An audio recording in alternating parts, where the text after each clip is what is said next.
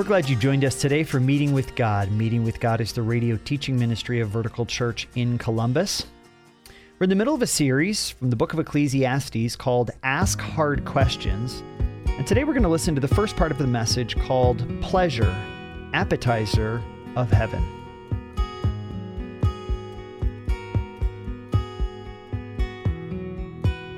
I want you to think of these two words, pleasure and God. Now, most people would say, aren't those like opponents or antagonists? Or those two don't mix. They're like oil and water. God and pleasure, really? Could those two possibly go together? Really, God is the one that created pleasure. God offers pleasure full of beauty and joy without the side effects or the aftertaste. And what I want to look at tonight is God's heart for us, really a theology of pleasure. Now, last week we were talking about suffering. Maybe after last week you're saying, well, what even is the purpose of this world? Shouldn't we be praying, come Lord Jesus, get me out of here. Get me out of here. I've had enough of this world. I want to get out of here and onto eternity, onto heaven, onto things that are better. And to that I would say, amen. But not so fast. Because when we have an attitude of just get me out of here and get me into heaven, now certainly there's so much waiting for us, that's so much that's good. And yet there are things in this life that are good that God wants us to see and to enjoy and to be grateful for. And that's my heart for us tonight, that we are going to grasp a theology of pleasure. Now, if you're not there already, let's go to Ecclesiastes chapter 2 and verse 1. Again, we're continuing our series called Ask Hard Questions. God is not afraid of hard questions. God invites us to ask hard questions. I've said this before many times. I believe in a thinking faith. And if you're going to have a thinking faith that asks hard questions about hard realities in this world, if we're going to have a thinking faith, we're going to have to ask some hard questions. And some people are like, well, I know, can God handle it? Yeah, he can. Sometimes we choose to have a weak or too simplistic of a faith, and I believe that God wants us to be growing deeper in a thinking, wise, understanding faith. And that's why we're in Ecclesiastes. Let's begin reading. Solomon's going to lay out the question for us. He says in chapter 2, verse 1, he said, I said in my heart, come now, I will test you with pleasure. Enjoy yourself. But behold, this also is vanity, or as I've said, temporalness or temporal. Certainly all pleasure is temporal. And I said of laughter, it is mad, and of pleasure, what use is it? Now that is our question for tonight. Pleasure, what use is it? Does God even want it? Does God just tolerate pleasure? Is he really into pleasure? Or is he just kind of like, if you have to, have a little pleasure? What is God's heart? After this, as Solomon begins to think on this, he really lays out what he did with his whole life, some of the greater achievements.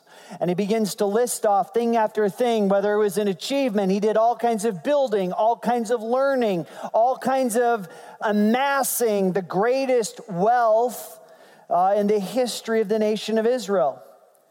He had gold. It says that silver was so common, it was like gravel in Jerusalem because of all of the wealth that had been amassed as a result of all of his efforts in business dealings.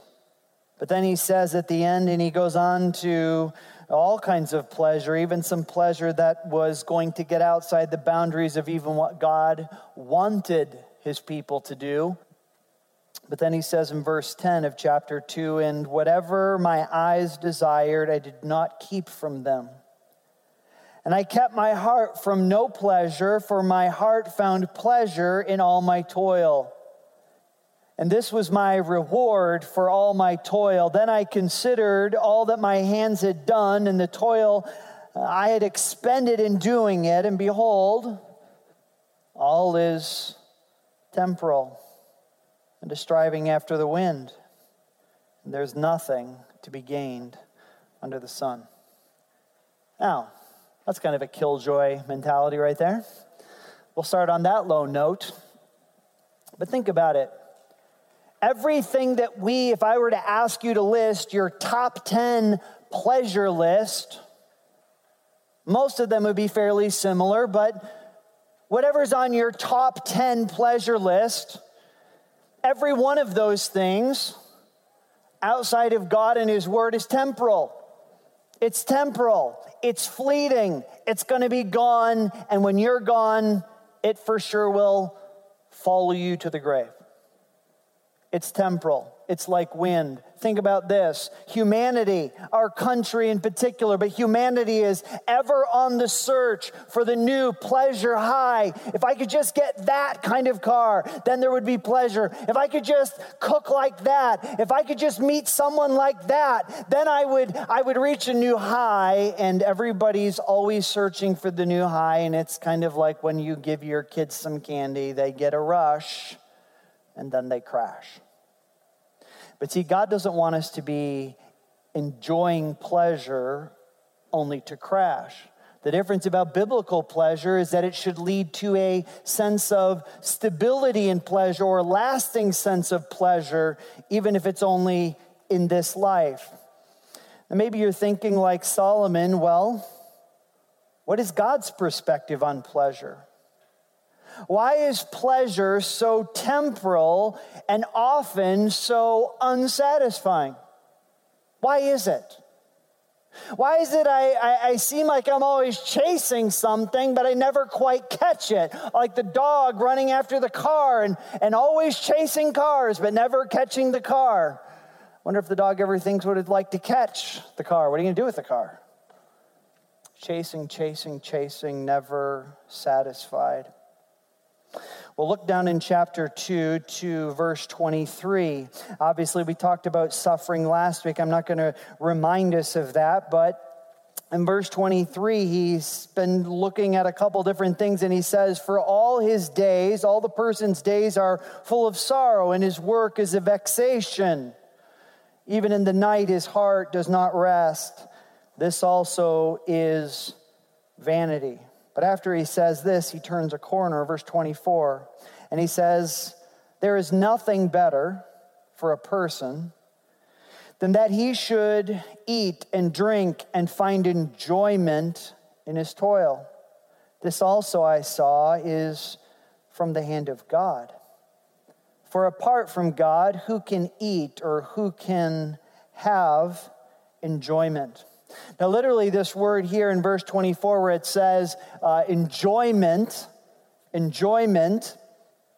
find enjoyment in his toil. Literally, that word in the Hebrew is two words combined. It's to see good or see tov. The word tov, if you think about this theologically, if you go all the way back to Genesis, at the beginning of Genesis, that word tov, God creates. And then he says, it is tov, it is good. And then he goes to the next thing and creates, and it is tov, it is good. And all the way down through all of creation, it is good.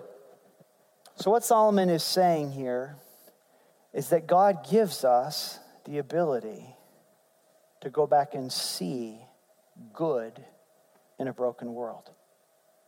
I want to just challenge you, if you're here discouraged tonight, if you're maybe even in despair, if you're seeing life as kind of the person who there's always a hole in the bottom of their cup, and maybe there's some discouraging or painful things for you, and we'd love to pray for you in that. That's something, it's a real need. That's what we talked about suffering last week. But God does not want us to stay there. He wants us to see some things. Now look back in verse 25. He says, for apart from him, who can eat or who can have enjoyment? Now, the interesting thing is when he says it this time, that word have enjoyment is three words. It's si tov, but it's si soul good. You know, there's something rich when God allows us to not just do things that are pleasurable, but to find soul meaning or soul satisfaction in it. You see, that's where God wants us to go with this. God wants us to have a theology of pleasure so that what we experience when we experience His good things, when we see the good that He has given us in the world, it leads us to a place of soul satisfaction. I love what he says here. He says, "For it is from the hand of God."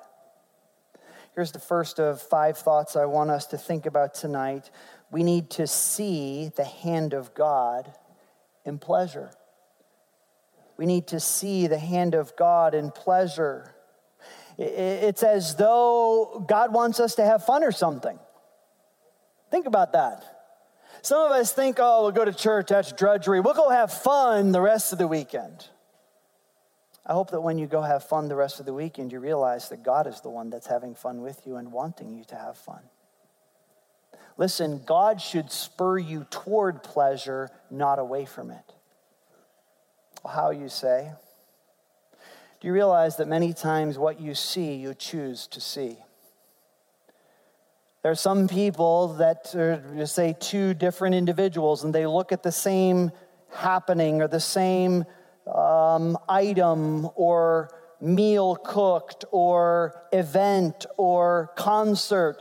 One person chooses to see good, the other person chooses to see some mess, some critique, something wrong with it. Often what you see is what you choose to see. Now, I don't want to overplay that.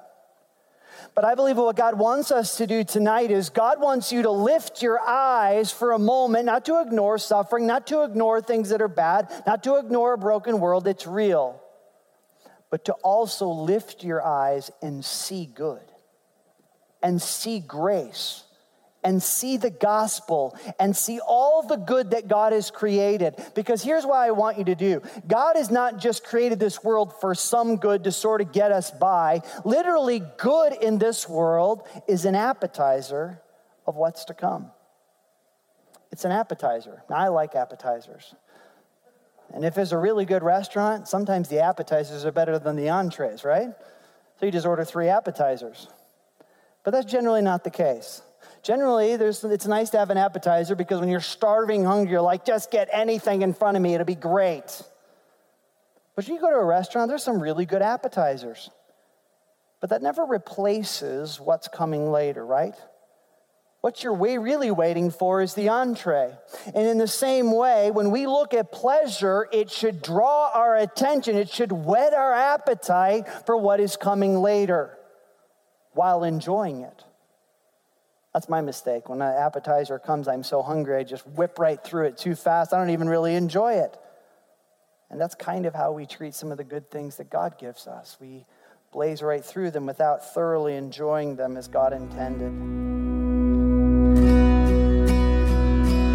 This is Pastor Luke Ahrens. Maybe you've been listening to Meeting with God and wondering, how can I embrace the gift of salvation and follow Jesus Christ? Or I have some questions about Jesus and the journey of faith. We would love to answer any questions you may have or help you in taking the next step of faith. Let me encourage you to visit our church website, verticalchurch.life, or visit one of our weekend services in Columbus near Route 315 and Henderson Road. Now let's look a little bit deeper here. Solomon's going to continue this theme of stating something that's difficult and then drawing us to pleasure. If you notice in chapter 3, verse 11, he says that God has made everything beautiful in its time. He also has put eternity into man's heart so that he cannot find out what God has done from the beginning to the end. Does anybody here ever get frustrated about, I just wish I knew what God was trying to do? Or I just wish I knew when Jesus was coming. That would be great. But Scripture says we don't get that answer. Or I just wish I knew when God's going to open this door. I wish I knew when God is going to touch my child's life. Or I wish I knew. And listen, there's a lot of things that God doesn't let us know for a lot of reasons. It's part of walking by faith. But, then he continues. He says, verse 12, but I perceive that there is nothing better for them than to be joyful and to do good as long as they live, and also that everyone should eat and drink and take pleasure in his toil, for this is God's gift to humanity. Now, if you skip over to chapter 5, verses 18 through 20, same thing. He talks about darkness and vexation in verse 17. Chapter 5, verse 18, he says, behold, what I have seen to be good and fitting is to eat and drink and see good or enjoyment in all the toil with which one toils under the sun, the few days of his life that God has given him, for this is his lot. Everyone also to whom God has given wealth and possessions and the power to enjoy them and to accept his lot and rejoice in his toil, this is the gift of God. For he will not much remember the days of his life because God keeps him occupied with joy in his heart. Do you not see grace there? So many times God fills our life with good things. Sometimes we don't always see them, but God is constantly pouring good things into our lives. Now I want you to see this. Notice that it says in these last two passages that these pleasures that we experience in life are a gift from God. They're a gift. Here's the second thought I want us to really think through tonight is the fact that we need to accept the grace of God toward you in temporal pleasures and the ability to enjoy them. The gifts that God gives us are not God. The gifts draw us into God in gratitude and joy. Now, some of you, look up here for a minute, some of you grew up in very conservative, I'm going to say borderline legalistic churches. Okay, and I had some of that influence when I was a kid. If you don't know anything of what I'm talking about, good for you.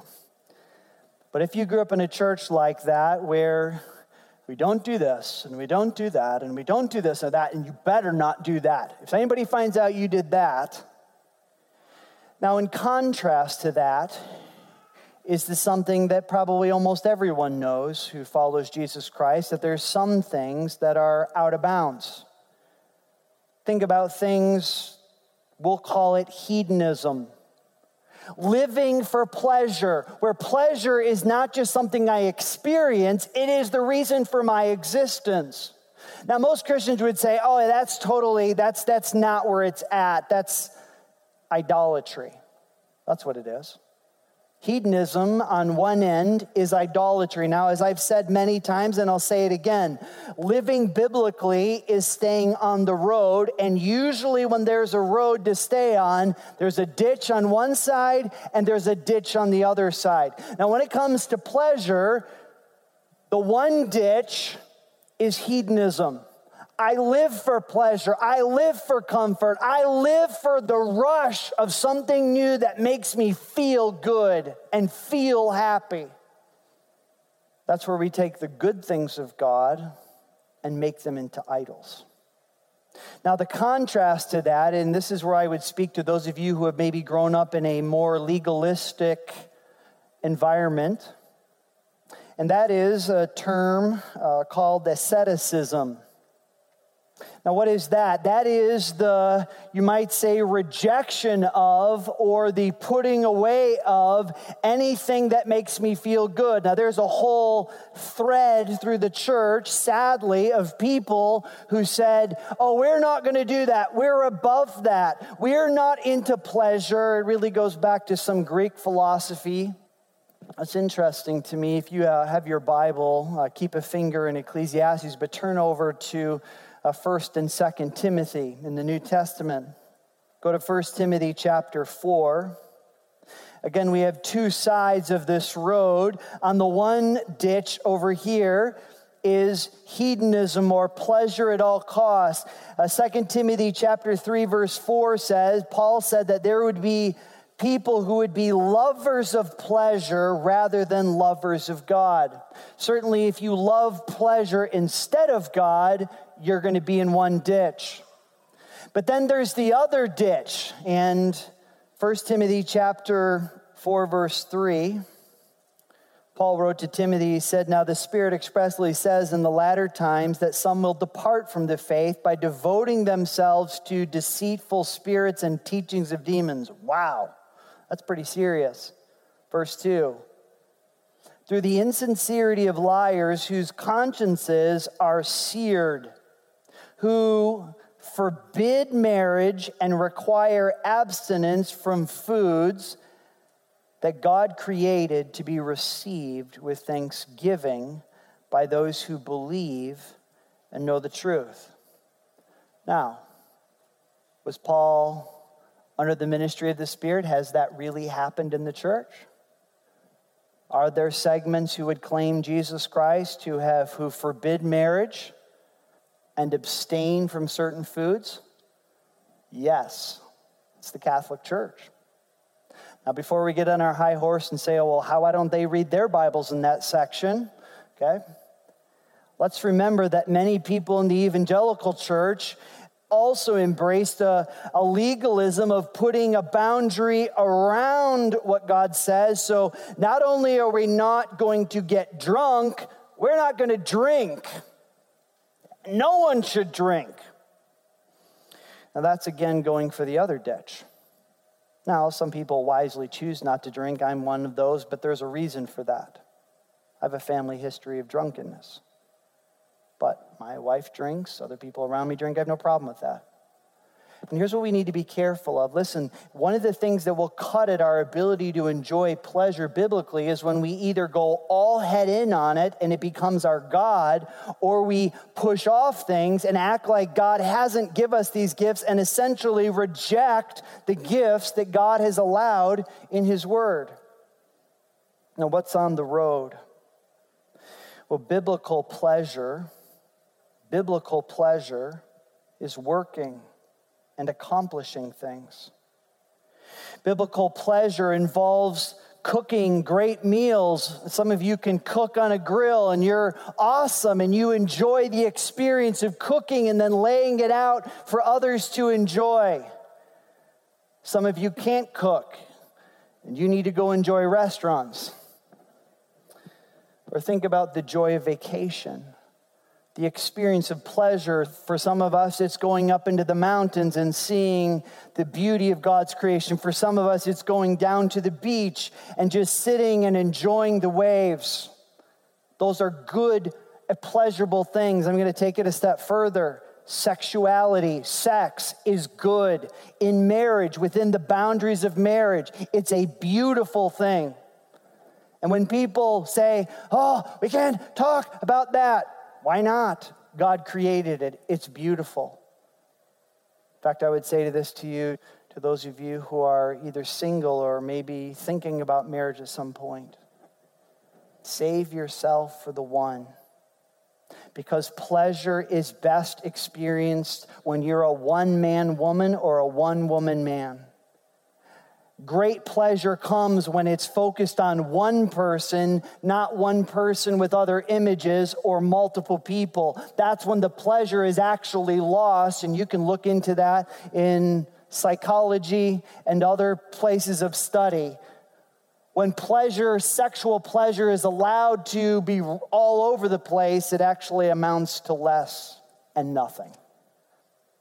Or think about the joy and pleasure of watching a sports game or sewing. That's not me. Reading some idea that opens your mind to new things and the joy of thinking on a deep level, or being with friends and family. Listen, all the things that I just mentioned are not neutral. Hey, can I tell you, no matter what you're in, you can let the door open to the pleasures that God has for you.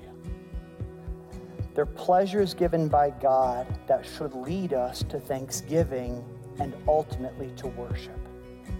You see, when we embrace biblical pleasure, when we celebrate it and enjoy it, and then thank the God that gives it to us, it draws us to the beauty of worship. God is a good, good Father who gives good gifts.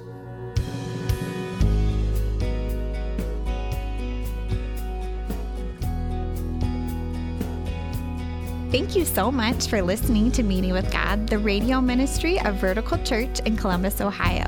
If you missed part of today's message or would like to hear other messages from Pastor Luke Ahrens, please visit our archive of Meeting with God radio programs at our website, verticalchurch.life. There you'll find a collection of past messages from God's Word, which you can listen to easily, as well as share with your family and friends. Also on our website, you can learn how to connect with Vertical Church personally if you're in Columbus, or leave a prayer request. As always, we hope you'll join us here tomorrow at the very same time for your Meeting with God.